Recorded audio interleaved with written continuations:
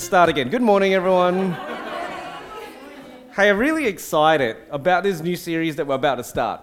And once a year, we want to, instead of picking up a topic and then trying to talk about it through the whole Bible, we just want to focus on a significant passage once a year and just work through it.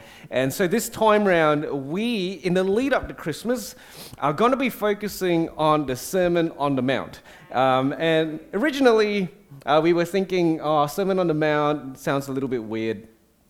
And so we were thinking, let's call it the Kingdom Live. But then it was like, no, you need to know that this comes from the Sermon on the Mount. And we're going to walk through this verse by verse. Today's going to be, we're going to only cover the first verse of the Sermon on the Mount and then like a word, all right? Because there's a lot to uncover, but more than just the actual passage. I wanted to give you a bit of a background to this series and to this sermon because I want you to understand why we wanted to do this before Christmas and why this is known as the most significant message ever spoken. Although, let me just give you a bit of context. This Sermon on the Mount is probably stitched together from a bunch of different sermons that Jesus gave. But Matthew thought, you know what? It needs to all hang together for a specific purpose. So Matthew compiled this, and this is not dodgy his history. Because what we need to understand is that the Bible isn't history. If you will, it's a form of history which we can call theological history, which is the study of God. And so Jewish authors in particular, they would move events and things that happen and stitch them together in a certain way because they are trying to make a point. And they did this, and you know, like when you watch Christopher Nolan movies, right? Like who's watched Inception before? Who's watched Tenet? Who watched it and went, why did anyone make this load of drivel? There's a few people, and then there are other people who's like, this is amazing! Mind blown. You know why mind blown is because you went, I see what Nolan's trying to do here, and he's being really clever. Whereas other people is like, just tell it to me in a linear, straight fashion. Like if you want to make a point, tell me the point before you're trying to go into the story. But you know, for us more sophisticated people, we like a little bit of, you know, trying to figure out what's going on. So this series helps us to go through the Sermon on the Mount and what is going on because Jesus is saying a lot more than just what the words are saying on the page. And this is the longest compilation of a message that Jesus gave. Next year, we're thinking in the lead up to Easter, we're going to do the longest discourse that Jesus gave to his disciples. It's called the Upper Room Discourse. So we're going to stitch these two together over the next 6 months. It's going to be lots of fun. I have lots of fun. But let's get into the meat of today's message. And one commentator writes that Matthew has two different perspectives as he pens this gospel. And one is that he is a Jew writing to Jews about the Messiah. He wants the Jews to know who the Messiah is, which to us might sound a little bit strange, but in that time it wasn't strange. The Jesus group weren't known as Christians at that time. They were known as followers of the Way. The Way because the Messiah had come and said that I am the way, the truth, and the life. And so Matthew was trying to prove to Jews that Jesus was the Messiah. And we're going to go into that a little bit. And it's really important because when we have the perspective of Jesus as the Jewish Messiah, it ties in 2/3 of this book with the other 1/3 of the book. When we don't understand that Jesus is the Jewish Messiah, we can ignore the whole Old Testament because it becomes irrelevant. But the fact that Jesus is the Jewish Messiah means that what happened in the pages of the first 2/3 of the Bible is significant in that they're like the prequel. Yeah? You know, you watch Star Wars and you start in episode 4 and you're like, what the heck is going on? Who is this Obi-Wan Kenobis? And all these weird names are being thrown at your face, and then you watch the prequel and then you're like, oh, Obi-Wan! Beck's two favorite Star Wars characters are Obi-Wan Kenobi and Darth Vader. It's polar opposites, Beck. You gotta choose a side. No, I like the music that Darth Vader gets when he walks in. And then everyone loves Ewan McGregor. We're not going to the prequel today, but we're coming into Matthew. And so that's one perspective. And the other perspective that Matthew writes from is as a Christian, a follower of the Messiah. Probably he would have called himself simply a Messianic Jew, perhaps. That's a term that he might have used. In fact, when you go into Israel and you meet people that follow Jesus, they don't call themselves Christians because Christ is a Greek term. They would call themselves Messianic Jews to this day. And so as a Messianic Jew, as a Christian, Matthew wants Christians to understand the life of the kingdom. That's the other perspective. He wants the Jews to know that the Messiah has come and that this is what the Messiah did and this is what the Messiah taught. And then he wants Christians to come along and understand that this is the life that the Messiah brings. And that's why in Matthew 28 we have the most famous verse, the Great Commission, go therefore and make disciples of all nations, baptizing them in the name of the Father, the Son, and the Holy Spirit, and teaching them to obey all that I command. And that's what we have forms of the Great Commission in other Gospels, but Matthew was actually really big about this is what the kingdom is about. And so he starts off Jesus' ministry with the Sermon on the Mount, and then he finishes off his Gospel with the Great Commission. This is not just a description of Jesus, this is a teaching about the life that you are meant to live. And that is the perspective of Matthew, and these come greatly, beautifully together in the Sermon on the Mount. But before we get into the Sermon on the Mount, which is chapters 5 to 7, I want to give you a quick background because there are 4 chapters that come before chapter 5. I know you're all really smart and you know your math. And there are 4 chapters, and there's something that's going on. And let me just quickly breeze through some of this to set up. Because the Sermon on the Mount, if we read it out of context, we miss it. And in fact, a lot of teaching and preaching over the last 2 millennia has cherry-picked bits from the Sermon on the Mount because there are great stuff in there, but sometimes we need to zoom out and see the whole picture. And so Matthew starts the first 4 chapters in setting up Jesus as king, all right? This is really significant. So he starts off in chapter 1 with a genealogy, which is just a list of names of Jesus' ancestors, and he does that to show that Jesus is descended from King David. Why? Because all of the Old Testament was prophesying that one descendant of David would rise to be the forever king of Israel. Okay, so we have chapter 1, David's mentioned. Jesus is part of that bloodline. He is the Messiah. He is the king. And then in chapter 2, we see the Magi visiting Jesus with gifts fit for a king: gold, frankincense, and myrrh. They are not just random gifts that you go to gift shop. They are not from the hospital gift shop. It's not the blue teddy and the green teddy and the pink teddy. What's the gender of your child? Oh, it's a girl. Let's get the green. Not the green. Pink. Sorry. I think my son is colorblind. I have issues. And you know, this is not random gifts. They are gifts to inaugurate the coming of the king. They are significant. And we don't even know how many magi there were. They could have been more than 3, but we know that they specifically brought these 3 gifts because these 3 gifts were symbolic. They were symbolic of we are making peace with this king, right? And this is so significant that King Herod, who is the king of that day, was so worried about the Magi bringing this symbolic, significant gift to Jesus that he kills all the boys in Bethlehem, just to be sure that his position was secure. Matthew adds all of these details. Why? Because Jesus wasn't just a normal human being.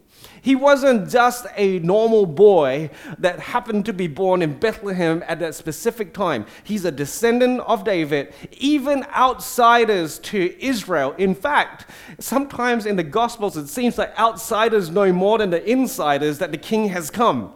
It's wonderful, it's amazing, and the Magi come, and King Herod, who is supposed to be a Jew himself, he was like, let's kill that guy. It's like, come on, man. If God was going to send a Messiah, do you think you're going to be able to kill him? Anyway, that's his problem.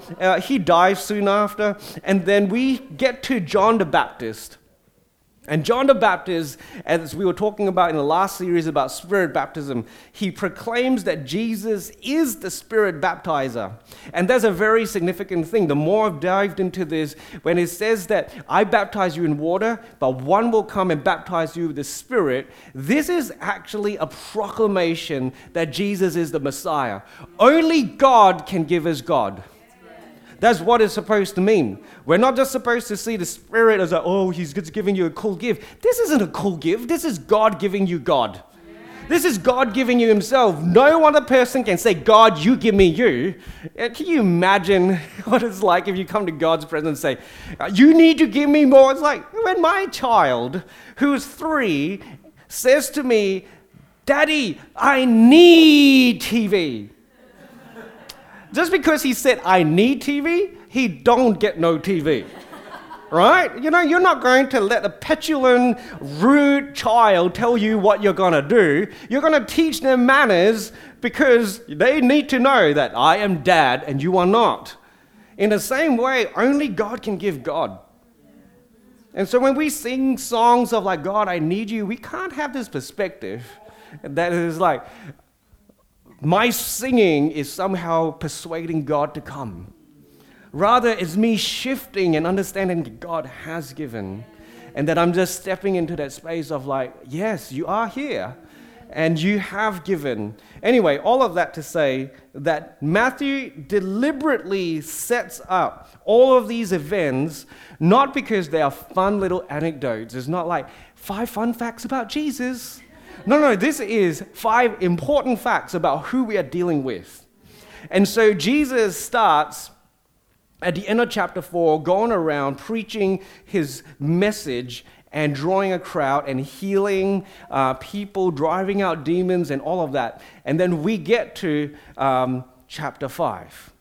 And this is significant because what we are meant to see, I believe, is that this is Jesus's inauguration message. This is, if you will, the president's first address. This is King Charles's first address to the nation as the king. This is, our prime minister's first speech. Think about it as the first speech. This is the ruler who has stepped into power, stepped into authority, stepped into position. This is this ruler giving us the first message. What is that first message all about? Why is the first speech important? It's because the first speech sets the tone of how this person is going to rule. It sets the tone of what this person is going to be all about.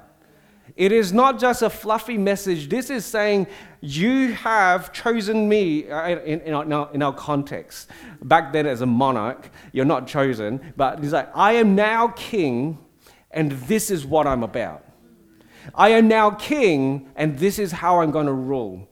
I am now king, and this is what my kingdom looks like. So when we read the Sermon on the Mount, they're not suggestions. When we read the Sermon on the Mount, it's not a bunch of really nice sayings. This is the king's address to his subjects. And in our modern day context, when we focus on the grace of God, a God who loves us and who would give himself for us, which is highly important and significant in the gospel message, we sometimes forget that God is still God. And we sometimes forget that God has every right to say, this is what my kingdom looks like. And I hate it when I sense in myself or in other Christians, God, can I give you some suggestions on what my life should look like? Why do we think that? No. This is the King's message. We should have called this series The King's Speech. And someone should do a movie about it. Not about a stuttering, useless monarch, but about a king of all kings, the creator of the heavens and the earth, addressing his people. And as much as the movie, the real movie, if you will, the King's Speech was one of hope and encouragement and inspiration, I think that we should read the Sermon on the Mount and go, man, this life that this king is bringing to me is amazing. So I want you to hold that in mind as we dive into it. One theologian puts it this way: Jesus' sermon unfurled as a sweeping declaration of the character, influence, and actions of a citizen of the kingdom of heaven, articulated with perfect intent by the king himself. What a wonderful statement. Jesus' sermon unfurled as a sweeping declaration of the character, the influence, and the actions of a citizen of the kingdom of heaven, articulated with perfect intent by the king himself. All right, so you ready? We're going to get into the Sermon on the Mount. I just want to pray before we dive in any further. Holy Spirit, I pray that you are here as our guide. You are here as our teacher. As we bring this sermon, this most significant sermon, and we unpack it, I pray that you are speaking to us. You're helping us see who you are calling us to become, who you are calling us to be like, what you're calling us to do. And I pray that we will have the boldness and the trust to walk in that way. We thank you, Holy Spirit. We pray that in your name. Amen. All right, so Matthew 5 verse 1 says this: seeing the crowds, he went up on the mountain, when he sat down, his disciples came to him. So, another fun little thing here, it says that Jesus went up a mountain. And I don't think that this is just a nice little statement. This is a significant statement. It wasn't just like Jesus literally sat on the mountain. Because if you can go to the title slide, Anthony, you see this picture. This picture is literally what people think is the location of the Sermon on the Mount. I don't see any mountains. I see maybe a gentle rolling hill, right? When you go to Israel, they don't really have a lot of mountains. It's like Perth saying that we got hills.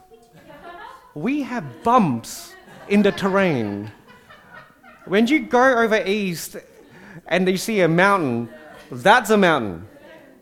When you come to Perth, you go to the Perth Hills, it's like, oh, okay. I don't even know what's the classification of a hill. Maybe we just scrape in. It's just like saying Mandurah is a metro region. But anyway, side notes, Jesus went to this place around his area, which looks beautiful, but they called it a mountain. The Sermon on the Mount, maybe more accurately, could be called a sermon on a hill, maybe, or a sermon on a gentle incline with nice green grass, right? That's what I see. But I think that Matthew chose the word mountain because the word mountain is very significant in Jewish understanding. And I think specifically there is one mountain that people are supposed to be thinking of. And I think that's Mount Sinai. Because what happened in the Old Testament is that the law of God for the newly formed nation of Israel was given to them at Mount Sinai. Yes, 10 Commandments, Moses going up, receiving the tablets. You know that old dad joke? Moses is the first one to download anything from the cloud onto his tablets. Yes, you get it? And so we have Moses as the first one to inaugurate a nation and say, this is the way that we live under God. That's what happened in the Old Testament. And now we have one who is greater than Moses who has come, and he is giving a message about this kingdom that God is wanting to form. You see this parallel here? And so there are very big themes here. We're not supposed to read the Sermon on the Mount as something that is individual. We're not supposed to read the Sermon on the Mount and go, oh, this is all about me. Stop it, Westerner. This is not about you. This is about the kingdom. This is about the nation of God, if you will. This is not about just you individually, but it's about you living in relationship to other people who are part of this nation known as the kingdom of God.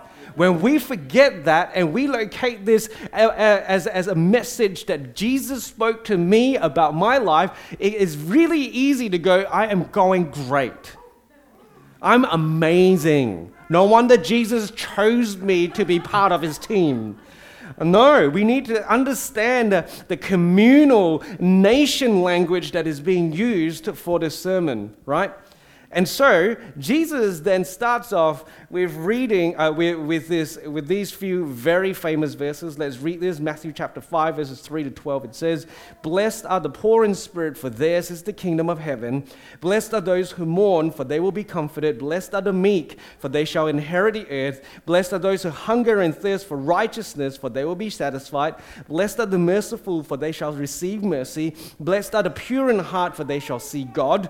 Blessed are the peacemakers, for they shall be called sons of God. Blessed are those who are persecuted for righteousness' sake, for theirs is the kingdom of heaven. Blessed are you when others revile you and persecute you and utter all kinds of evil against you falsely on my account. Rejoice and be glad, for your reward is great in heaven, for so they persecuted the prophets who were before you." Anyone knows what this bunch of statements are often called? The Beatitudes. How many grew up in church and in kids' church they said, these are the beautiful attitudes? Yeah? Anyone remember the beautiful attitudes? It is terrible interpretation. Do not call these statements attitudes. This is not about attitudes. This is about so much more. The reason why it's called the Beatitudes is because in the Latin, these are called the Beatitudo. Beatitudo, that's Latin. And it literally means blessedness. So these are statements of blessedness. These are not statements of how you are meant to act. These are statements describing how you live in blessedness. That's very different. This is not the new 10 Commandments. That's not what this is about. This is about God instructing his people to understand and to recognize where blessedness lies. Let me unpack this for you a little bit, because when we use the word blessed in our Western context, we often think about it as an active receiving of something that makes us happy. Because the word blessed, it actually means, it can be translated happy. Which I feel is just, I don't know, I think it loses so much, but that's the connotation. And I think at the same time, it's kind of cool to know that God wants us to be blessed. God wants us to be happy in a really great way, but possibly not in a way that our culture describes. But when we think about being blessed, we think about it as we have received something as a gift, right? So, for example, it's school holidays and you go to carousel shops. And it's you happen to be, maybe this is the week before Christmas and you're doing your Christmas shopping. How many of you know you're not going to get a parking spot? Yeah? But then suddenly someone pulls out right in front of you, right at the door, and you slip right in. I'm so blessed.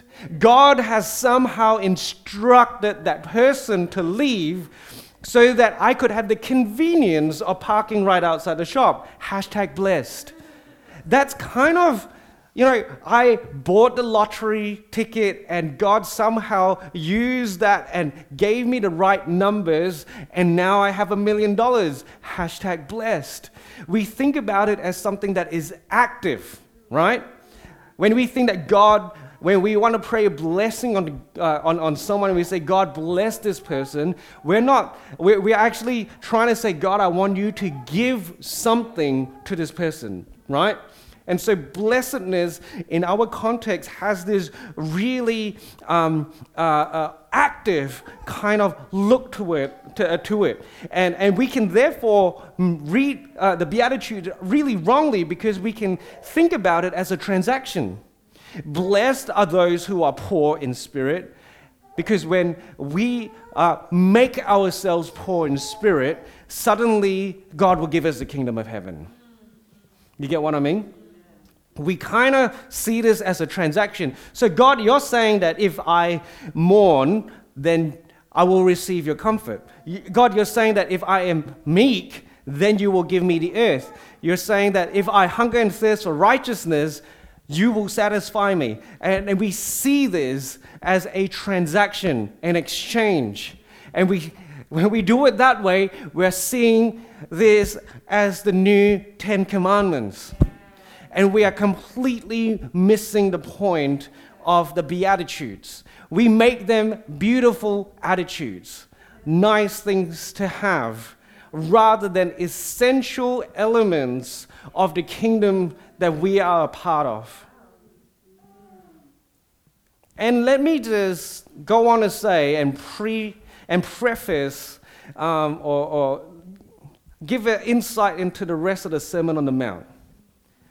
Jesus doesn't talk about your prosperity. Jesus doesn't say you do good and you will receive good. In fact, Jesus says that your righteousness needs to be greater than the Pharisees in order to enter the kingdom. He gives greater restrictions on anger and lust. And then he tells you that you need to love your enemy and that you need to give more. And at no point when he gives any of those instructions does he say, and you will receive a greater portion of the kingdom. No.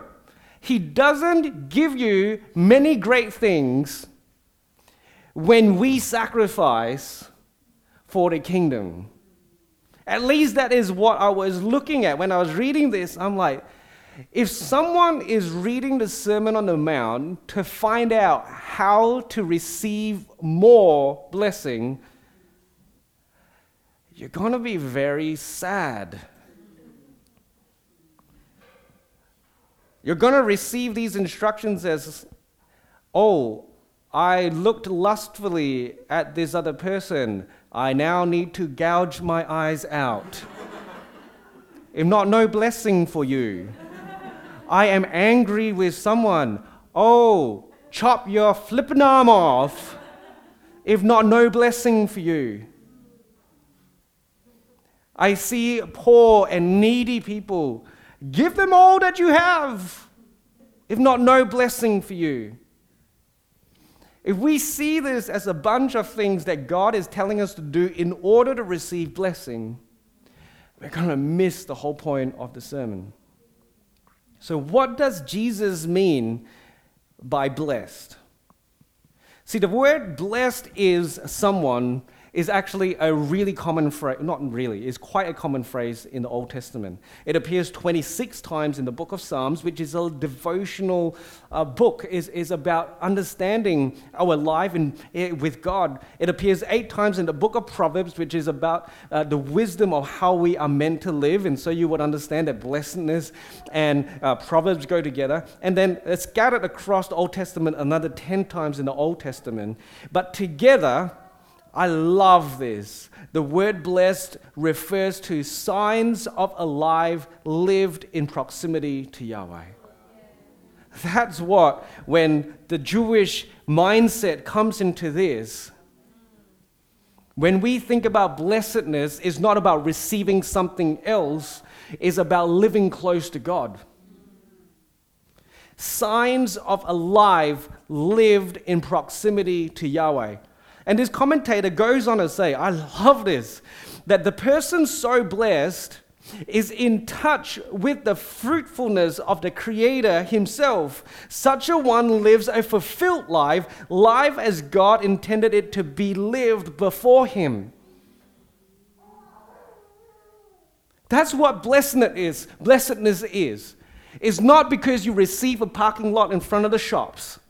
It's not because you received something that made you happy. It's not because you got a new gift. It's because you actually receive this vibrancy of life because you are next to the Creator of life himself. It is because you know, wow, there is this power, there's this anointing, there is this energy, there's this life inside of me because the fruitfulness of the Creator is my portion. when we understand fruitfulness in that way, then maybe we can see that the Sermon on the Mount, the whole Sermon on the Mount, is about true human flourishing. This is about us changing and shifting our alignment to understand this is what life is all about. This is where life comes from. And this is so important when we read the Sermon on the Mount, because if we think that this is about getting what I want and still keeping my personal direction in life, then you are missing it. You are wanting not blessing, but you are wanting gifts to pursue your own life. The Sermon on the Mount isn't prosperity gospel. It's about the kingdom life. This is about Jesus saying, you want to find real life? This is what the kingdom looks like. Let me put it in these terms for you. Blessedness is not like a tree that you are receiving, extra scoop of nutrients and it's like, okay, here you go, here you have something a little bit more. Blessedness is about transplanting that tree and putting it in already rich soil and placing it next to never-ending streams of water, because that's going to cause it to flourish. But let me also put this before you, that when you transplant a tree from another place into this place, it's going to take time to experience the flow of life. You know that if you take a tree and you just transplanted it and you go, oh, it's still not growing after 3 days, and then you take it out and you put it into another spot, and then you take it out and then you put it into another spot, and you take it out and you put it into another spot, what happens? You'll probably die. But yet in our Christian life, we're not trying, it feels like, in my opinion, no one's... I've come to this discovery, if you will, that where is the place that will bring the flourishing? Where's that place? That is the question that we should be asking. That is the question, not moving around all the time trying to find out, what's best for me. And I feel like in this current culture, there is this transient nature to our lives where we try to go from place to place in order to find blessing rather than to be anchored with God and to go, God, what does my life look like?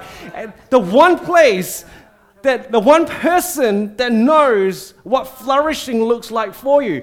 And you know what? This reminds me of a psalm. In fact, the very first psalm goes like this: Blessed is the man who walks not in the counsel of the wicked, nor stands in the way of sinners, nor sits in the seat of scoffers, but his delight is in the law of the Lord, and on his law he meditates day and night. Read this: He is like a tree planted by streams of water that yields its fruit in its season, not all the time, but in its right season, and his leaf does not wither. In all he does, he prospers, he flourishes. Why? Because he understands that is not where flourishing is, this is where flourishing is. And so as we go through the Sermon on the Mount, I want you to be blessed. But I want you to be blessed not with the $1 million check, but with an understanding of like, God, I want to live in proximity with you, because when I am in proximity with you, I have all that I need. When we don't know and we don't have a revelation that our closeness with God is all that we need, we continue keeping our eyes out for other forms of blessedness. And I think that's why Jesus started this with these statements to say, it's not about the external rewards, but it's about an inner peace. It's about an inner realization that I have come in contact with one who is life himself. In our church, we've got our vision as inspiring people to live, and sometimes people laugh at it. Because it's like, that person is not dead, right? It's like, what are you, the resurrection church? And I was like, yes. Because I realize that without God, my life is corrupted and already dying. Without Christ, my life is diminishing. And every time I go away from Christ, my life is diminishing. That is the pattern of this world. What does it profit a man to gain the whole world but to lose his soul? Why do we look at external rewards? Oh, this new workplace has people that seem to like me better. This must be where God has called me. Why do we look externally? Oh, this place is giving me a promotion and is giving me what I'm worth. This must be God opening the door. Possibly. Possibly not. Because if God only uses external rewards to show where blessedness is, the richest people in the world know God better than I do. And the richest people in the world are sad, broken, searching. Maybe if I buy Twitter, I'll be happy. Oh no, Twitter is a bung deal. Yes. Maybe if I go to space, I've got money to go to space now. I'll go to space, they'll make me happy. I'll name my kids a mathematical formula because it makes me happy. Your child's broken because you're broken. I haven't mentioned any names, you can't sue me. And I'm probably getting a bit sharp, but there's just something in me that's going, why don't we go to the Creator, our Maker, and work out what it looks like to flourish? But when we look at this, it's a bit scary. Because Jesus says, you want to know what flourishing looks like? You're poor in spirit. You mourn. You're meek. You hunger and thirst. You're merciful. You're pure in heart. You're a peacemaker. You'll be persecuted. Others will revile you and utter all kinds of evil against you because you are mine. I wonder if we understand that being close to God is not about comfort, but it's about being close to Christ. And I think Jesus was wanting to set up, you've come from all over the nation, and you sat at this mountain to hear the king speak. And you think that I'm going to bring in a kingdom that is going to overthrow your oppressors. And I am, but not the oppressors that you think. And I'm going to demand something from my citizens, but in exchange you get an everlasting kingdom.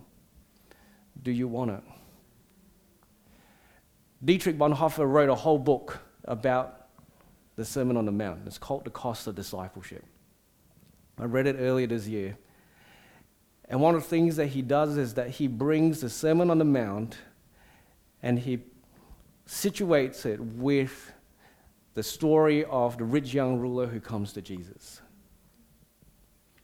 The rich young ruler says to Jesus,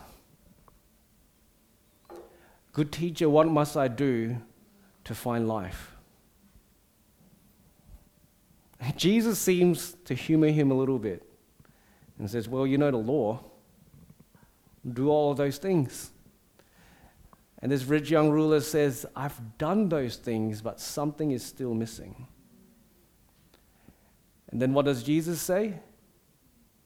"You give up your old life and you follow me and you'll find that life." There is a point in our fellowship of Jesus where we need to realize that Jesus' love cost you nothing. There's no action of yours that earns you Jesus' love. But at the same time, there is this stark realization that I give up everything in order to follow Christ. And I wanted to start this message this morning, this series this morning, and my time is running out, with this understanding that if you are in this room, I believe that you are here because you think that there is a greater life available for you. And I promise you that there is. Jesus said that I have come that you might have life and have it to the full. And not just a life that when you die, you go to heaven and all that kind of stuff. No. That's not what that's about. Heaven is here and later. There is a fullness that is coming, that's what we hope for. That's what we reach for. That's what we are looking forward to. But even now, there is a life that is worth living. And if you're in this room, I'm going to assume, perhaps rightly, perhaps wrongly, that there's something in you that says there is a greater life for me. Perhaps it's a little bit like what C.S. Lewis wrote. If I find in myself a desire which no experience in this world can satisfy, the most probable explanation is that I was made for another world. Maybe I was made for another life. And yes, you are. There is a creator who knows you and is intimately in love with you. And he's saying, you follow me. You follow me no matter what it takes. You follow me through the good and the bad. And there are going to be times when you feel like you are prospering and on the top of the world. And then there are going to be other times that people are going to persecute you and they're going to revile you because you are following me. But as long as you realize that the greatest gift that God has given us is himself, nothing else compares. Why would someone persecute you on behalf of Jesus if you're not even close to him? It's because people see the Jesus in you, and that's why you get persecuted. That's a good thing. Why? Because I have Jesus in me. And we need to flip certain things around and realize that Jesus is saying that my kingdom is where I am. And if you are here, my fruitfulness and my life washes over you. And it washes over you. Can we get the band up this morning? I just want to pray. I want to pray for people because I get this sense that over the next few years, there's a shift that is coming to our church and to our people. It's a shift that is saying, I'm not here for myself, I'm here for the kingdom. Why would anyone persecute you if you're not doing anything that is shaking things up? Why would you need to be meek if you are always comfortable and have everything that you need? Why would you need to be a peacemaker if you're always trying to live in harmony with everyone? Why would you need any of those things except that the life that God calls you to live, the life that is going to cause you to flourish, the life that is going to bring such great prosperity, a true prosperity of the soul, is going to cost you, is going to make you look different, is going to make you sound different, is going to make you be different to what the world puts out for you. If we carry that in mind over the rest of the series, I think you will start to see the beauty in what Jesus is saying. And not a bunch of commandments, but it's about locating where the kingdom is at. It's locating what kind of life brings me greatly into the kingdom and in a life that is located next to Yahweh himself. So God, I pray over our church that we would open our eyes and see that life doesn't consist in a collection of wealth and materials. Help us to see that the statuses in this world, a position in this world, the comfort of this world is no comfort at all. But God, I pray that we would be like those disciples at the Sermon on the Mount, sitting at your feet, listening to the King and saying, yes, I will follow. Yes, I will follow. Yes, I will follow you wherever you lead me, because you have the answers that I'm looking for. You have the life that I am seeking out, that there is nothing else, nowhere else that could ever satisfy. God, I pray for boldness in this church to follow you, come what may. I pray that in this church that there would be a conviction that there's nowhere else I would rather be than be here with you, Jesus. Following your leadership and your voice. I want to be blessed, God. I want to be blessed. I want to live blessed. I want to stay blessed. So help me. Help me, God. Help me find you. Help me hear you. Help me answer your call.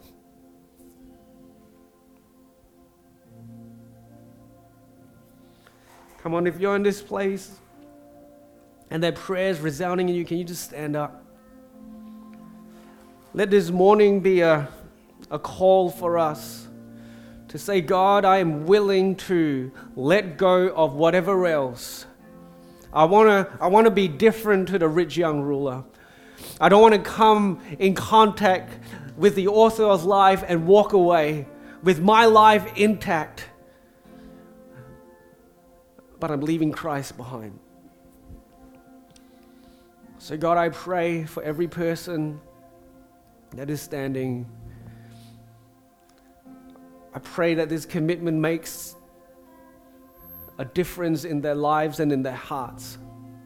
I pray that God, that you become more real this week, that you grow in greater significance in their life. I pray that your voice becomes louder. I pray that your guidance becomes clearer. I pray that God, at every moment, even the mundane moments, we will start to see that I'm living with the Creator, and that is life, and that is flourishing, and there is more. I pray that there will be a purpose in our steps, that when we go where we are traveling, we will see the hand of our Creator, the hand of our King moving, and that we would be driven to partner with you in all that you are doing. I thank you, God, and I pray this in your name. Amen. This is going to be a great series. I think God's pivoting and doing something in our lives, and I'm really excited to see where God leads us. I think that there are going to be times where you're going to feel challenged. Can I just put this out there? Challenge is good because you're starting to see the disconnect. And I think that's God's invitation to you to say, let's connect. And there might be change that is necessary. In fact, I hope that there is change. But you work this out. You say, God, help me to work this out. Help me to see what's going on here. But God is doing something in our midst. And so I invite you to follow along over the next, 7 weeks as we go through this series. Let me just pray and let's close this morning. God, I pray that we hear your voice. I thank you that your desire is to see us blessed. And I pray that over every person, that we would come in contact with life itself, and that is you. I pray this in your name. Amen. We hope you've enjoyed this week's message. Follow us on Instagram at The Live Church or on Facebook at Live Church Perth. That will give you all the up-to-date information about what's happening in the life of our church. Thanks again for listening. God bless.